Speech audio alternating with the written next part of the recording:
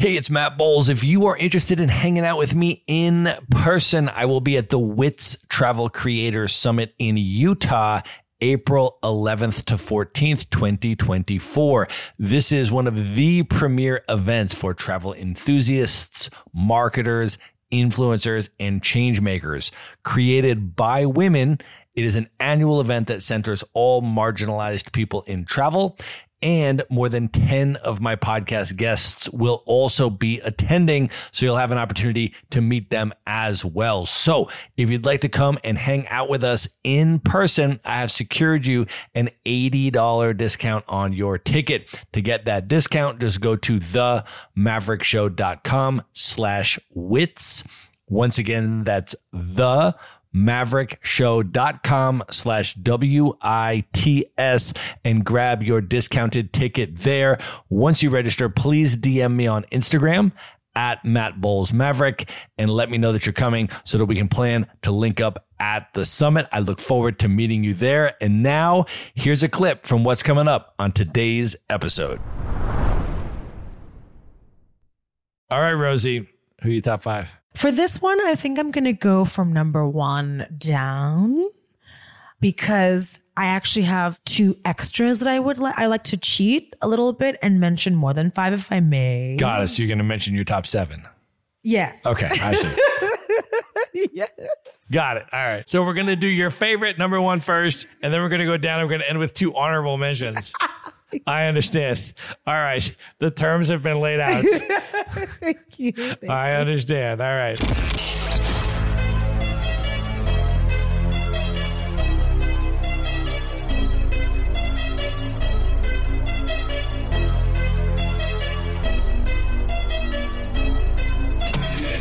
This is the Maverick Show, where you'll meet today's most interesting location-independent entrepreneurs and world travelers, and learn the strategies and tactics they use to succeed. And now, here's your host, Matt Bowles. Hey, everybody, it's Matt Bowles. Welcome to the Maverick Show. I want to start off by inviting you to subscribe to the Maverick Show's Monday Minute email newsletter so you can kick off each week with a super short newsletter that you can literally read in 1 minute. So there's no long articles, just 3 high-value bullet points each Monday that I've put together for you that could include the best travel gear and gadgets I'm using, or my favorite destinations and what to do there. Could be epic experiences and events I'm attending around the world that you could attend as well. Or it could be things to watch or quotes to ponder or travel hacks. Could even be nomad communities to check out, etc. Basically, I'm going to distill down my ongoing learnings from 10 plus years of being a full-time digital nomad into 3 terse items of value that land in your inbox each Monday that you can consume in under 60 seconds. So if that sounds good to you, you can sign up at themaverickshow.com/newsletter. Once again, that's themaverickshow.com/newsletter. And now let's get into the episode. All right, this is part 2 of my interview with Rosie Bell. If you did not yet listen to part 1, I highly recommend you go back and do that first. It was episode 263 of the Maverick Show. It provides some very important context for this episode. If you have already listened to part 1, you know that we are right now about halfway through a 6-pack of beer because Rosie drinks beer, not wine. And at the Maverick Show, we like to accommodate. We are in the Canary Islands. We are on the island of Tenerife, and you are about to hear the conclusion of my interview with Rosie Bell. Well, you have not only traveled extensively and immersively, but you have been writing for the tippy top travel publications from Condé Nast to Lonely Planet, and the list goes on. And you wrote a book that I want to ask you about called The Art and Business of Travel Writing. Pitch, pen, and get paid. And I want to ask you about that for folks that are interested in traveling and interested in wondering about travel writing as a way that they could potentially monetize and subsidize their travel and pursue it as a career. Can you share a little bit about what your book is about and some tips for folks that might be interested in pursuing that? Of course. Absolutely. I can share that. I wrote that book to answer all of the questions that I had for the first many, many, many years of my career. Travel writing, travel journalism is not very, very straightforward. It is very shrouded in mystery. If you don't have a colleague or a mentor or something like that, it's very hard to know what to do, where to go if you're doing anything right. Because, for instance, if you're a freelancer, every magazine has different requirements. So, you might have written for this magazine and you think that's the way it is, but no, this other magazine does things their own way. Even just pitching. What is a pitch? How to write a pitch? Who to send a pitch to? How long should your pitch be? How often should you send a pitch? Should you follow up? Will they hate you if you follow up? All of these questions, which sound very straightforward. And we actually still are asking ourselves this, with my colleagues. One of my colleagues is coming on the cruise and we talk about this all the time. And we've been doing it for many years. So I think I wrote this book to help people answer the questions that I had when I was starting, because it is in many ways one of the greatest jobs in the world. Your life experiences are heavily subsidized, let's face it. And then you get to write these stories that, inspire people or, educate people or entertain people, even just entertaining people. I wrote the book for everybody who has those questions, because it is something that a lot of people would like to do, but it's something that many people won't do because of the barriers to entry. Well, we are going to link up the book in the show notes. So there'll be a direct link to that so folks can check it out. That is not the only book that you've written, though, Rosie. You wrote another book that I also want to ask you about. It is called Escape to Self, Realize, Accept, and Pursue What You Desire. Can you talk about that book and what inspired you to write it and what the book is about? Thank you for asking these questions. Thank you, Matt.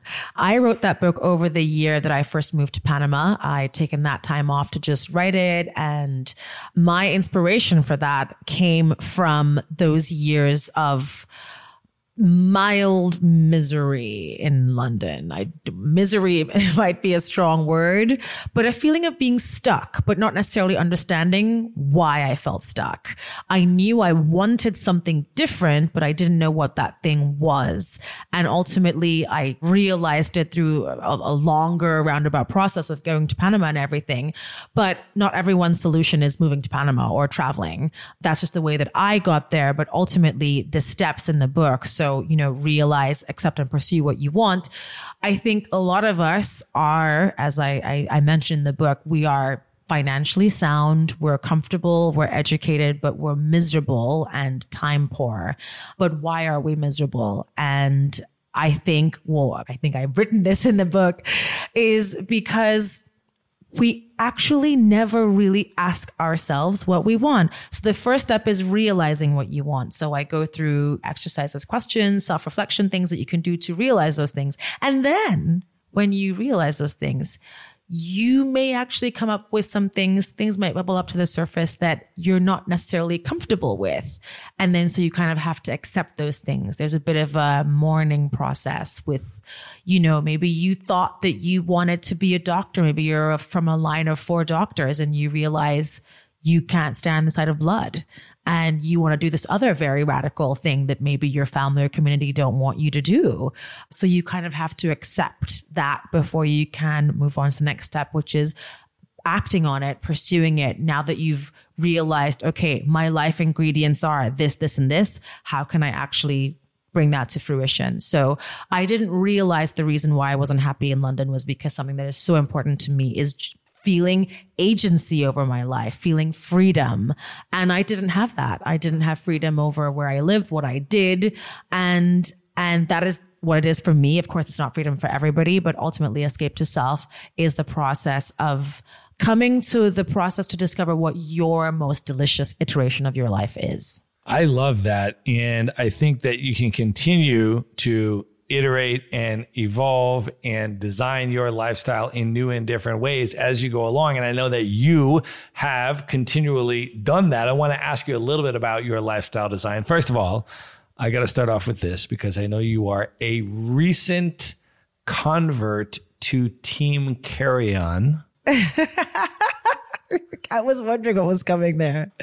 Yes. Which is something that I have been doing for many, many years now, which is traveling the world full time with carry-on luggage only.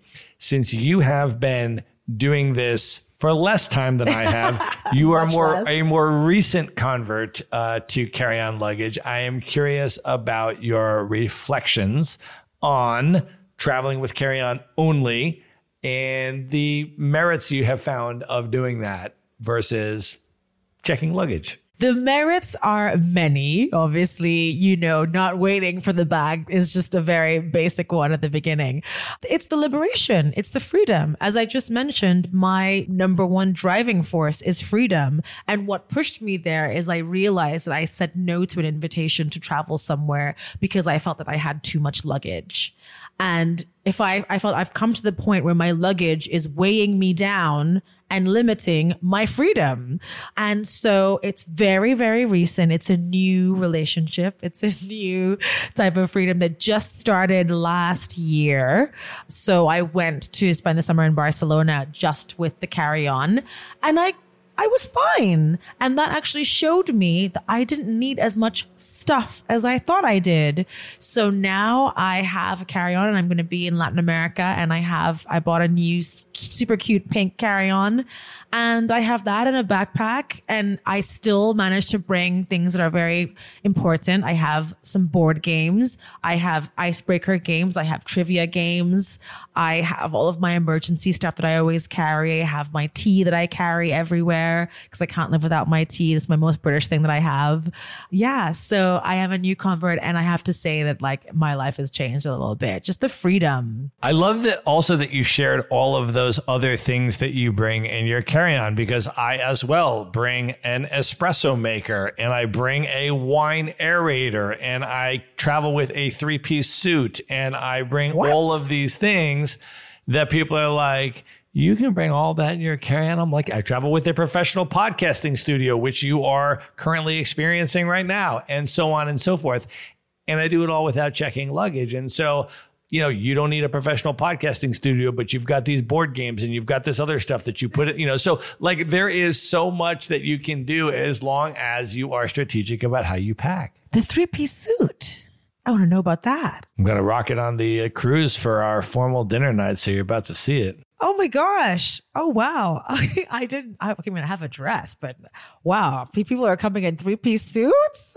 I don't know about people. I just know about how I roll and what I like to rock when I am in environments where. Wow. Oh my gosh. I'm going to have to step up my game now. But that is very impressive that you can bring all of that and, all of this gear as well in your carry-on. Yep. I do a free training on it, actually, which I'll link up in the show notes if anybody's interested, in terms of a full luggage audit of exactly what I pack, and then also how to think about for you personally, because I don't assume that people have the same fashion or style that I do, but how to think about for you personally what's important, and then how to distill that down and pack with carry-on luggage. And I've interviewed a lot of podcast guests. I mean, longtime listeners of the show know that there have been a lot of Maverick Show guests, men and women, that travel carry-on only. And so it's very doable. You just have to spend a little bit of time to think about for you, what are the priorities and how to do it. But it's definitely possible. Do you have an Excel sheet or some sort of system? What helps you keep track of everything that you have? I don't make as many lists as you do. I just kind of have my stuff in the suitcase. And then when I need to replace something, I'm like, oh, I need to replace this, whatever it is. But how do you know you need to replace it if it's not on the Excel worksheet? Because it's in my suitcase, and all of the material possessions that I own are in my suitcase. Oh. Because I travel full time with carry-on luggage with no base to store any other stuff. Oh, that's next level. I'm trying to tell you. That's next level. This is what we're talking about. Oh, okay. Well, I'm cheating because I have things at my sister's house in London. Yep. Okay, I see. Oh la la. See. Okay, I get it now. Oh, wow. So that makes the 3-piece suit even more impressive now. There you go. Now you see, because I have no other place to store a 3-piece suit and then like go back and get it and take it because I don't have a base. Interesting. Wow. Well, my secret is I have an app. I have a clothing app. So I know exactly what I own and I can look at it at any given time. Like, oh, I want to wear that, and I'll mix and match. And it also helps me from it prevents me from shopping and buying things I don't need because I can see everything that I have. Yep. Exactly. I just opened up my suitcase to see everything that I have. So that's probably why I don't need the app. Wow. I want to ask you a little bit more about how you design your lifestyle. And it may have evolved over the years, but at this point in your life, how do you decide where to go? How long to stay? How much time to spend there? How do you design your lifestyle right now? As I mentioned before, one of the most important things is the weather. So ideally, I avoid winter at all costs.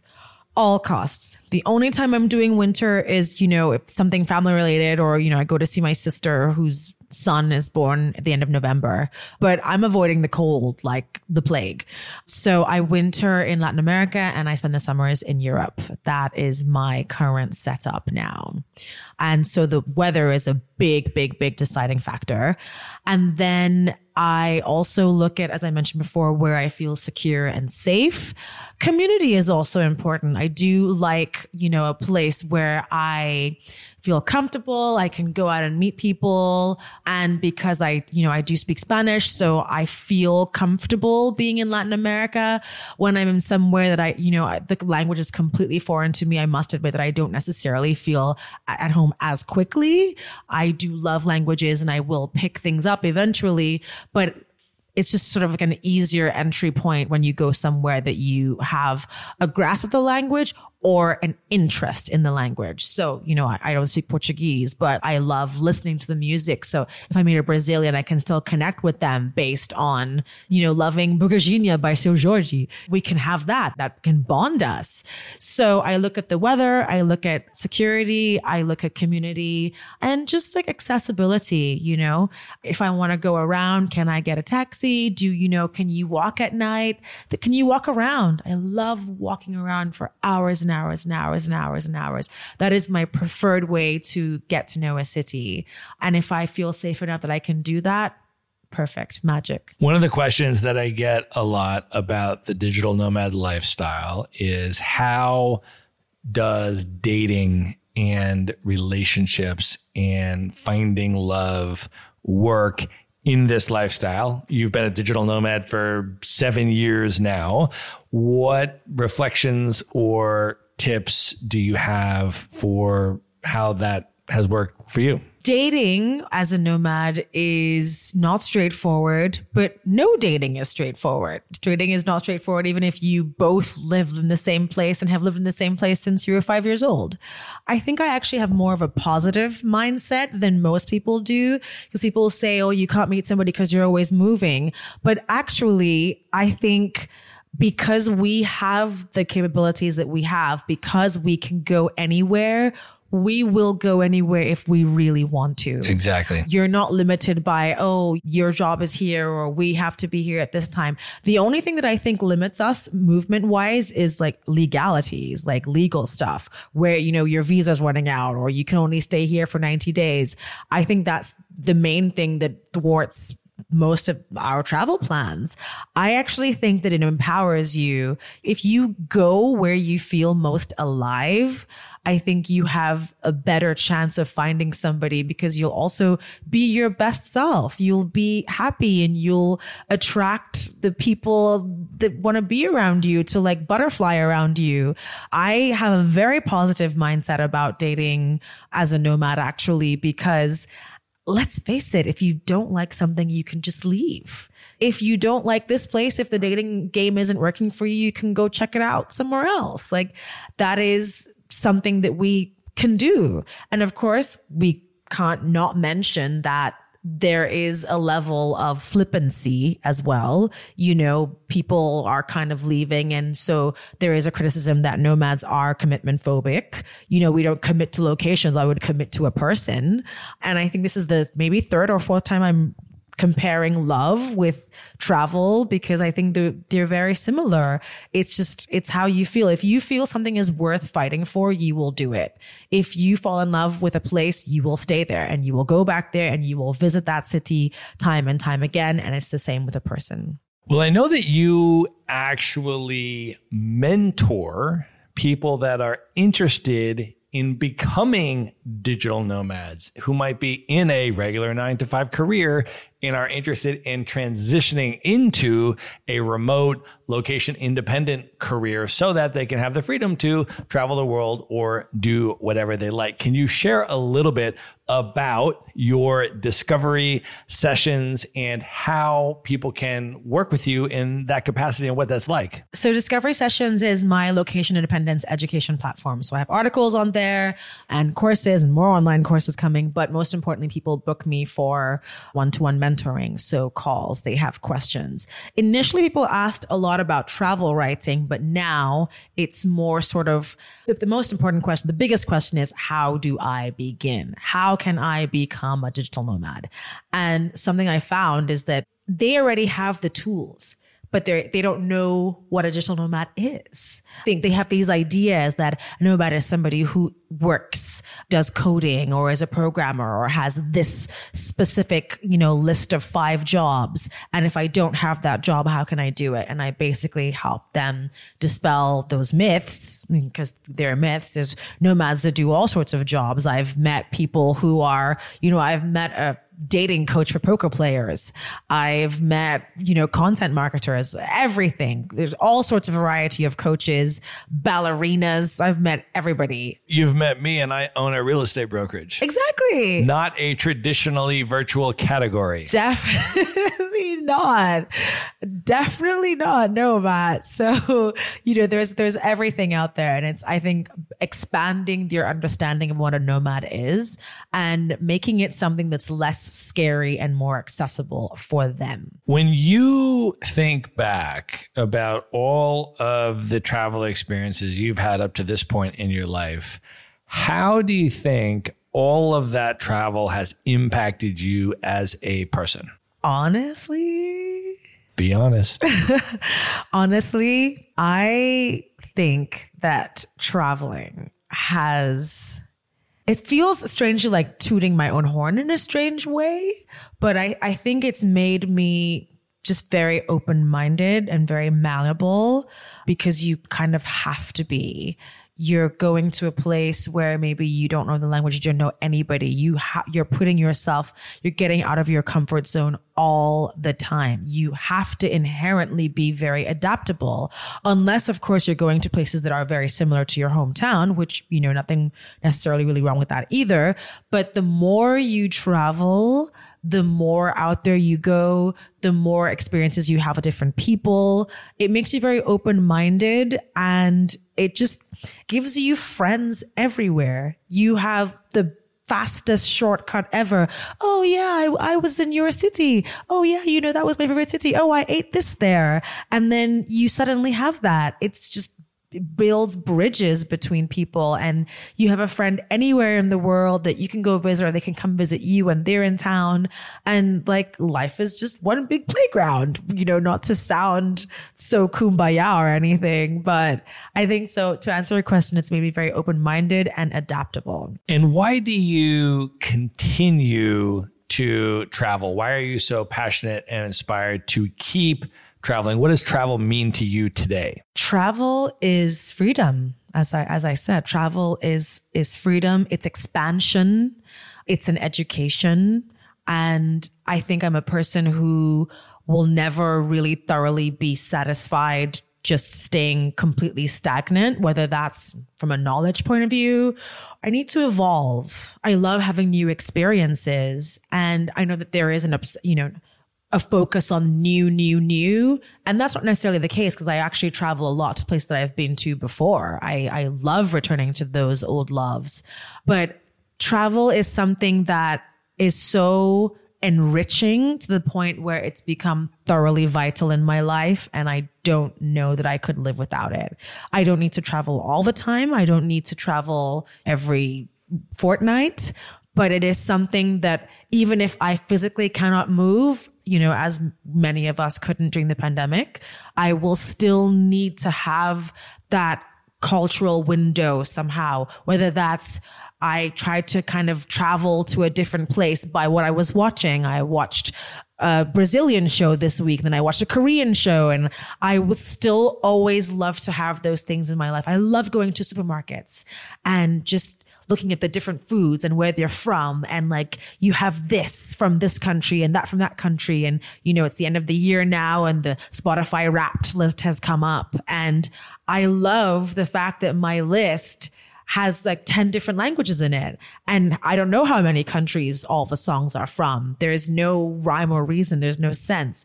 So travel is essential. It's like a life force for me because I just love that multiculturalness. I love that multiculturalness, which is why I loved Bonaire. I loved Bonaire because everybody lived and breathed that. And I think actually growing up, I sort of had this people didn't really understand, you know, you just switch languages or this focus or need to meet people from everywhere. But I'm very sort of like United Nations about it. Like everyone's welcome. I love that. Come in my kitchen. And I will always need that. It's just like breathing now.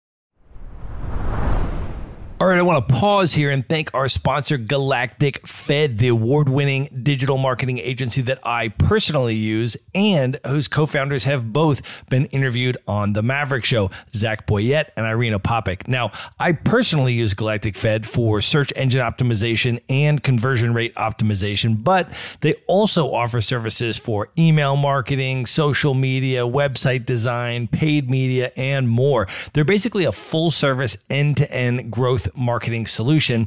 And they were founded by two digital nomads as a fully remote company, which now has 150 staff across 27 countries. So they understand remote entrepreneurs.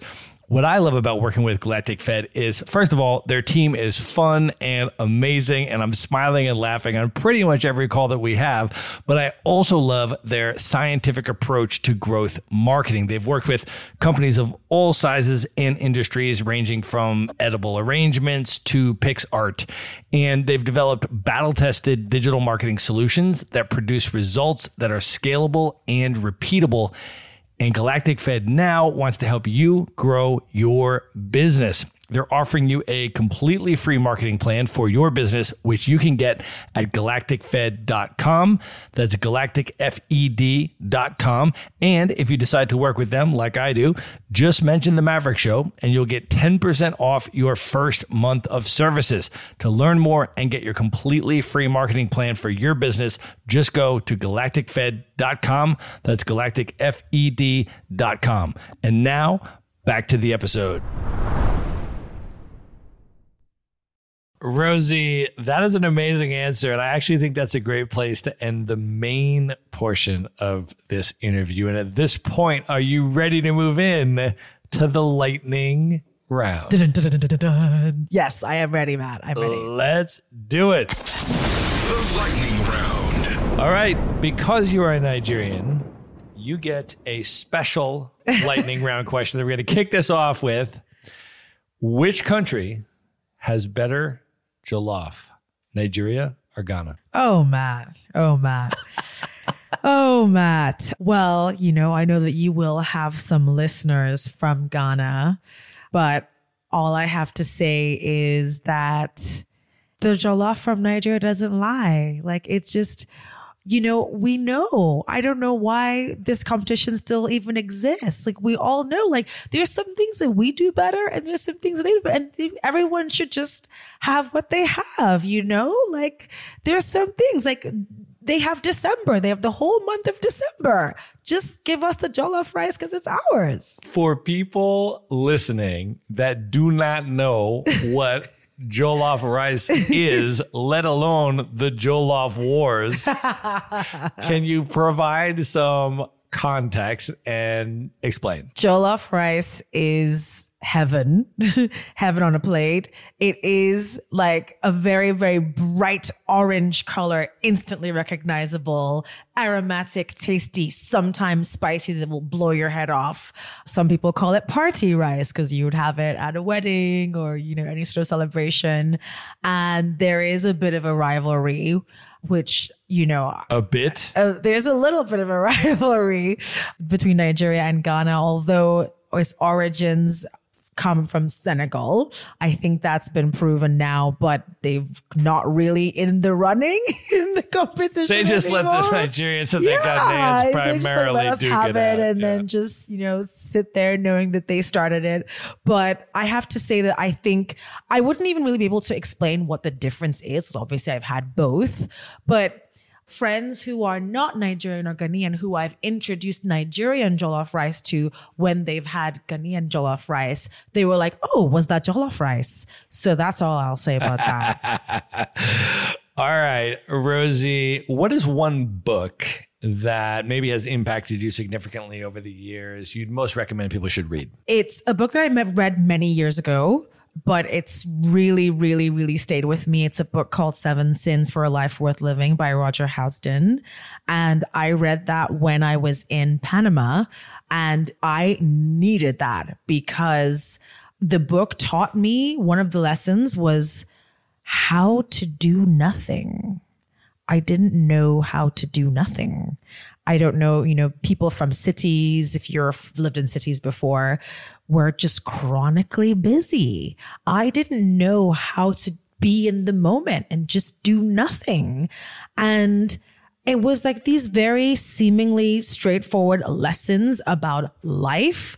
But I think up until that point when I read that book, which was in 2015, and I'm talking about it now still because it impacted me that much, is because those were those foundational levels where I realized, just because you're educated and you're comfortable and you have a job and you have friends, it doesn't mean that your life is this like one big party and it's a bed of roses. Like, it doesn't mean any of that stuff. Like, it doesn't necessarily mean that you know how to live. Like, I didn't know how to do nothing. I didn't know what it was like to be by myself, to be alone. I never spent time alone ever. And it was hey, stop, pause. There's another way. And I really love that book and I can't recommend it enough. If you could have dinner with any one person who's currently alive today that you've never met, just you and that person for an evening of dinner and conversation, who would you choose? I have mentioned him already today. It's a man that is also a third culture kid. It is Barack Obama. I would love to have dinner with him.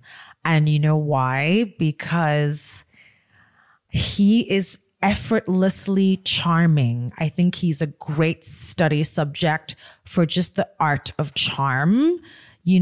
All these different definitions of what charming is. They say it's somebody that gets an answer without asking a question, or people just want to do things for you or be in your aura. I want to know what that is. I want to distill it. I want to ask him what he thinks makes him charming. I think charm is so fascinating because you just have it or you don't. This is not something you can buy. And I think he's just so effortlessly charming, and he manages to cross borders and interest levels. And he got, young people interested in politics. But then, he was a serious politician, but manages to be down with the kids and releases his favorite songs every summer, and people listen to that, and then does Netflix documentaries. And he can kind of, cross between all these paths, but still be cool and still be respected and still be a world leader and just like still be likable.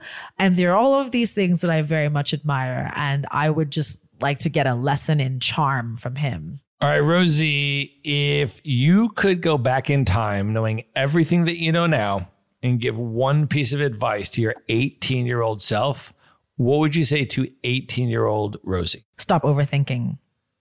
Stop overthinking about everything. Be in the moment. Relax. Things will happen that you won't like, but it'll all be fine.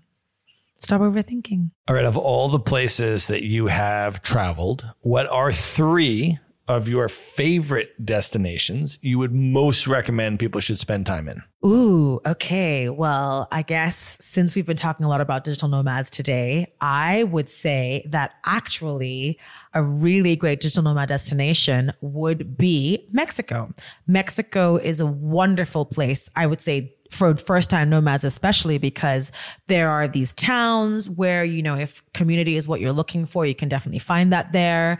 It is weather is great. That's the personal favorite for me. Great food as well. But there's that community there and there's infrastructure.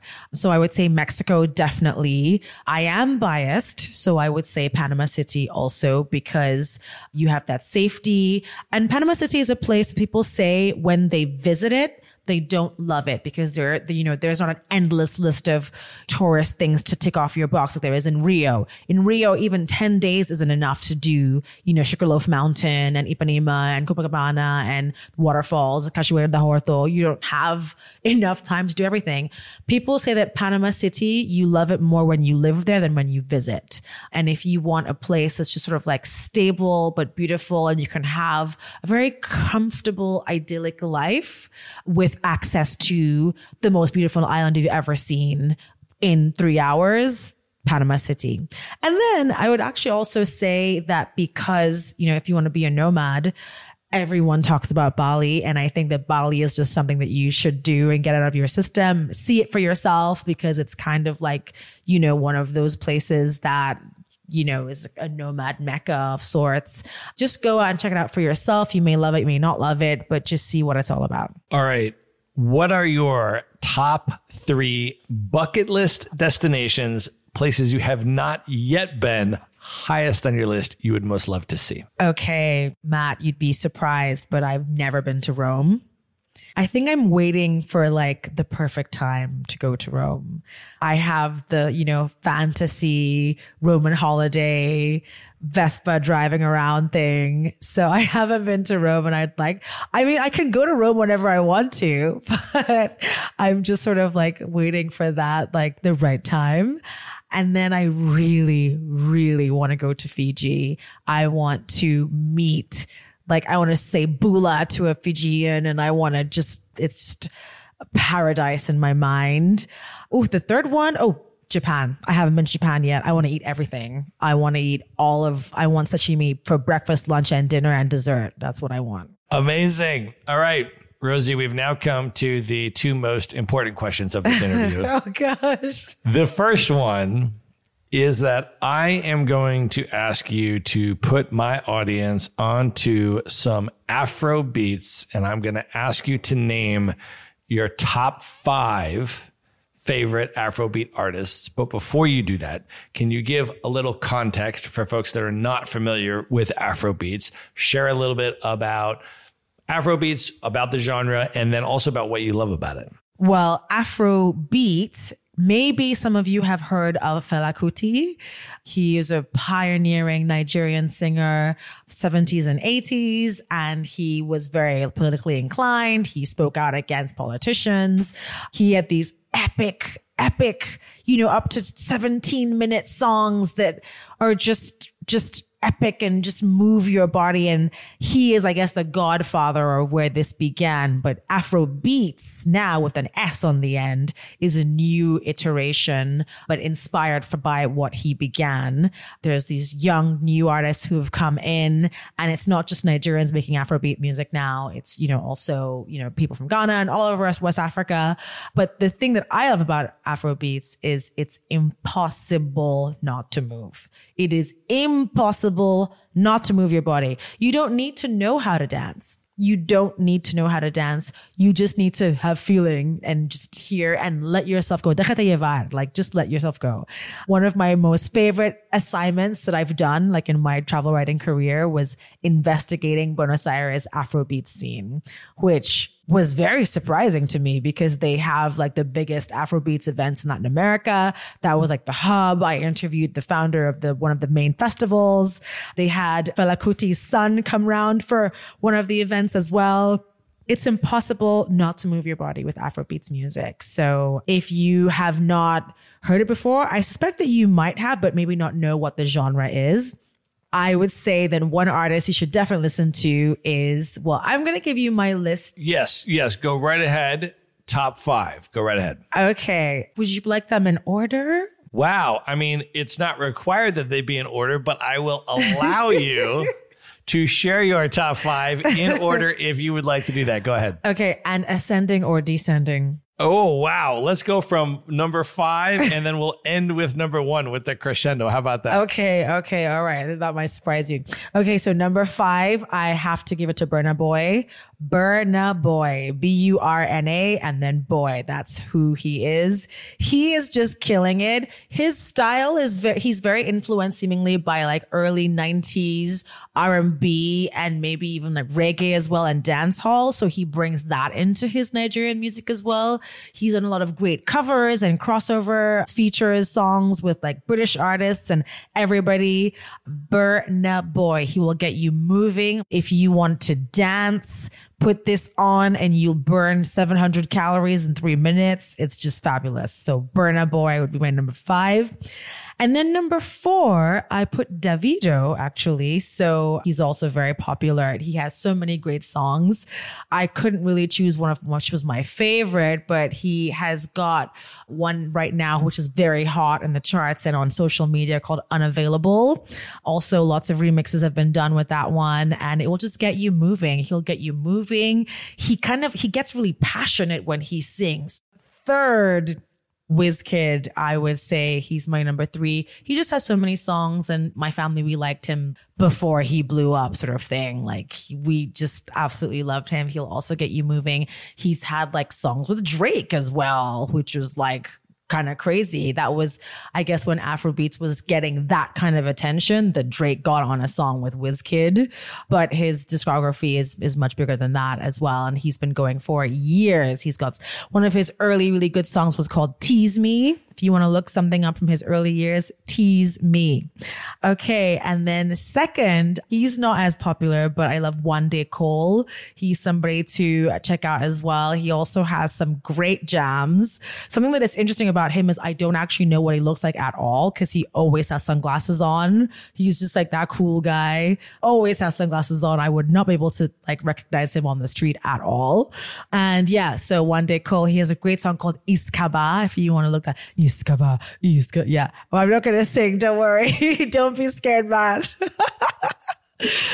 And then my number 1 is Show Dem Camp. So not many people will know this name either, but they've got some great songs. It's a little bit more laid back. You can still dance, but it's like more like you can move your waist. You're not going to break into a sweat, but they've got some great songs as well that I love. They sing a lot about palm wine. Do you know what palm wine is? Yes, I have had palm wine. Oh, what do you think? Do you like palm wine? It is a cultural experience that people should have. I don't know that I would drink a lot of it on my own volition, but I was appreciative of the experience that I had in the context that I had it. Okay. Well, you tried. I tried it. Yep. Yeah, so they sing a lot about palm wine. They have a song called Malibu and palm wine, which I don't actually think would be a good mix.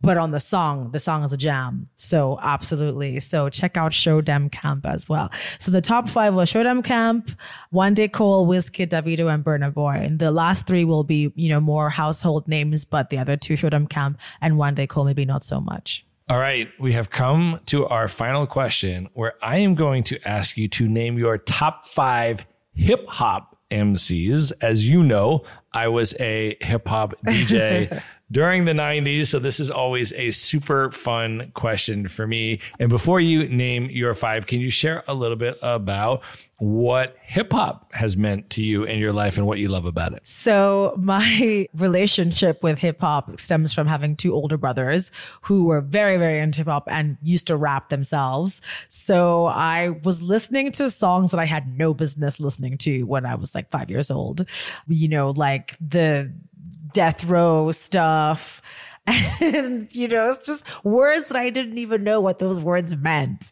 I was listening to that from my early years. My sister has a similar experience growing up with me in the house. So I was helping her to buy her first. Back then it was like cassette tape CDs kind of thing. And she was buying the ones with the explicit lyrics on them at age 8 because she knew what it was, because I was kind of in an older brother sort of way, helping her get into good music, if you will. So she would tell some similar stories. Getting her on the parental advisory stuff early. How much younger than you is she? 5 years. Okay. Yeah. So when she was 8, I was probably 13, 14, kind of going into that high school, when I was getting into all of this hip hop. And then of course I was, making sure that she knew what good music was. As a good, good older brother should. Did my duty. Yeah, exactly. Yeah, I see. Love that. All right, Rosie, who are you top 5? For this one, I think I'm going to go from number 1 down, because I actually have 2 extras that I like to cheat a little bit and mention more than 5 if I may. Got it. So you're going to mention your top 7. Yes. Okay, I see. Yes. Got it. All right. So we're going to do your favorite number 1 first, and then we're going to go down and we're going to end with 2 honorable mentions. I understand. All right. The terms have been laid out. Thank you. I understand. All right. Okay. So Tupac, All Eyes on Me. He's my number 1. He's still my number 1 till today. I just get so happy if I'm out in the wild and one of those songs from All Eyes on Me comes out. Again, if I may share a story. Of course. I was in Belize in April on a press trip, and I was at the airport about to fly to this, beautiful beach town. And the guy who's checking me in to go on Tropic Air, Belize's airline, I see that his name, it's such an interesting story. Anyway, his name was Kendrick. And so I said, "Oh, Kendrick, do you like Kendrick Lamar?"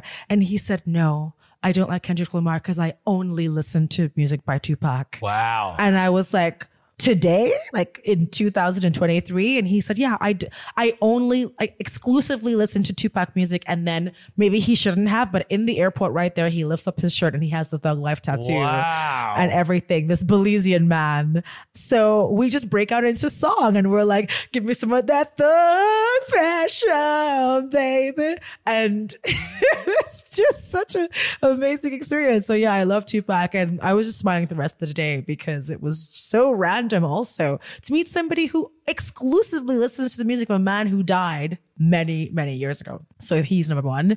And then number 2, do you know the Dog Pound? Of course. Okay. Oh yeah. That's a silly question. Who am I dealing with?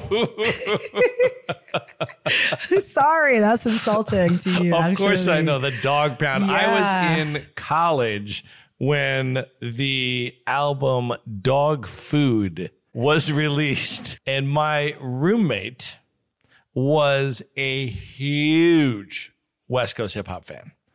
I was more of an East Coast hip hop fan. I mean, I have respect and love for the West Coast hip hop, but he was a West Coast hip hop fanatic. And so the day that Dog Food came out, he is on the phone with the record shop to see if it came in, if they have it, so he can go buy it on the day that it comes out. And somebody picked up the phone at the record shop and they go, "Hello." And he goes, "Yeah, do you guys have dog food?" And they're like, "No, I'm sorry, sir. You've reached our record shop." Oh my gosh. That story is so crazy. Talking about a record shop. A record shop is how you bought music in the 90s. For all of the the next generation that are listening to this. Exactly. So yes, are the Dog Pound your... That's my number 2. Okay. Yes. All I can say is, let's play house. That's my favorite song. I love them. And again, I had no business singing that song, at the age I was. I didn't really know what playing house was. And also he says you be the mommy and I'll be the daddy that runs the house. Yeah. So still love it. And then number 3, Warren G. And it even rhymes. I love Warren G. As I mentioned to you earlier, Regulate, Warren G and Nate Dogg is one of my go-to karaoke songs. And I don't actually do Warren G's part. I do Nate Dogg's part because his part is better in that song. Everyone knows it. There's no denying it.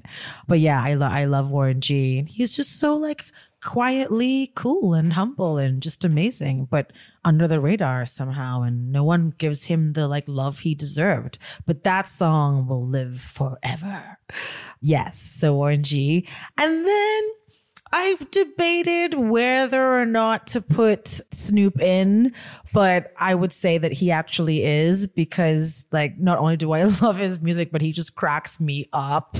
You know, his latest stunt about giving up smoke is just hilarious. I don't know, for any listeners out there, he said that he was giving up smoking for the sake of his family. And then there was all this, you know, uproar and outrage. And then it turned out that it was an ad that he'd been paid to like something, giving up smoking of like firewood or something like that. But it was just like, you know, I'm never going to stop smoking.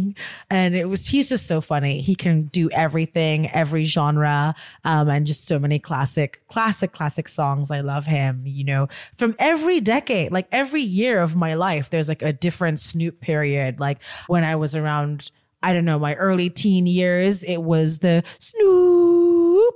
There was that time. Then he kind of graduated and then he did the Sexual Eruption.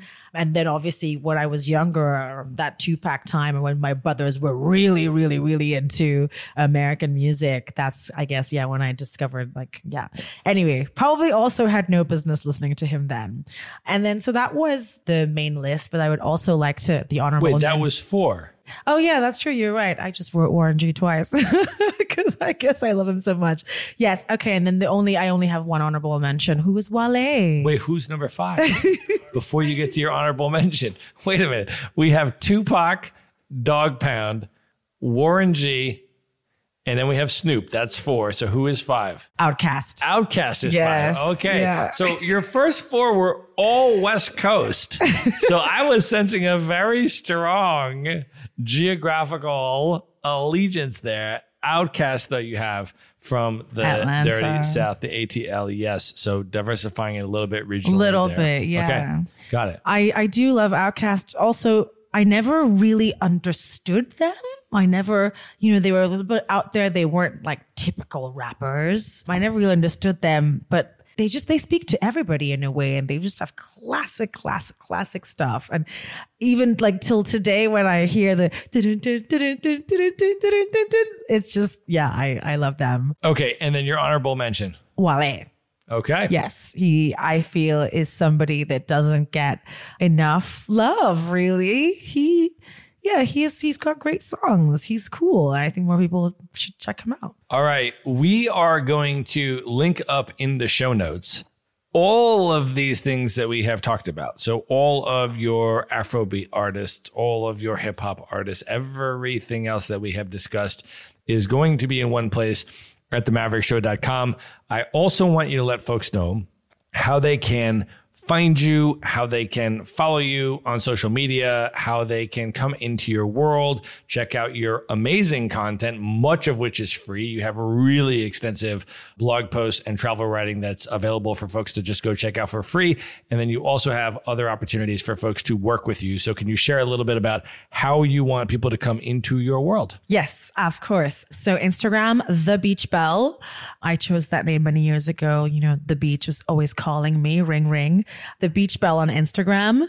And then for the location independence information and guidance, that will be discoverysessions.io. There you can read all the content, as Matt gracefully said, and you can also book a session with me to answer all your questions, talk about location dependence, nomadism, journalism, whatever you want. You can get some of my time there. You can read some of my travel journalism articles at rosiebell.net to see my, I guess, collection of bylines. And yeah, follow me. Feel free to reach out. I'm happy to hear from people. I do get people asking me questions all the time. I guess because what we do and how we live isn't very typical. So I'm more than happy to hear from people who would like that guidance. Well, we are going to link all of that up in the show notes, as well as the direct links to check out Rosie's books and everything else that she is up to. You can get all of that in one place. Just go to themaverickshow.com. Go to the show notes for this episode. There you will find direct links to everything we have discussed. Rosie, this was amazing. I think you are amazing. And thank you for coming on the show. Thank you so much for having me. I've had so much fun. It's just having a wonderful, very informal, really fun chat. So thank you so much for having me on. All right. Good night, everybody. Good night. All right. I hope you enjoyed that episode. Just a final reminder to subscribe to the Maverick Show's Monday Minute email newsletter. No long articles here, just 3 bullet points that I put together for you and drop into your email inbox every Monday that you can consume in under 60 seconds. You can subscribe at themaverickshow.com/newsletter. Again, that's themaverickshow.com/newsletter. Be sure to visit the show notes page at themaverickshow.com for direct links to all the books, people, and resources mentioned in this episode. You'll find all that and much more at themaverickshow.com. Learn how Maverick Investor Group can help you buy cash flowing rental properties in the best U.S. real estate markets, regardless of where you live. Schedule a free phone consult today at themaverickshow.com/consult. Now you can buy rental properties with tenants and local property management in place, so you don't have to be a landlord or a rehabber. To get your questions answered and discuss how Maverick Investor Group can help you meet your real estate investing goals, schedule your free phone consult today at themaverickshow.com/consult. If you like podcasts, you will love audiobooks, and you can get your first one for free at themaverickshow.com/audiobook. Whether you want the latest best-selling novels or books on investing, business, or travel, try your first audiobook for free at themaverickshow.com/audiobook.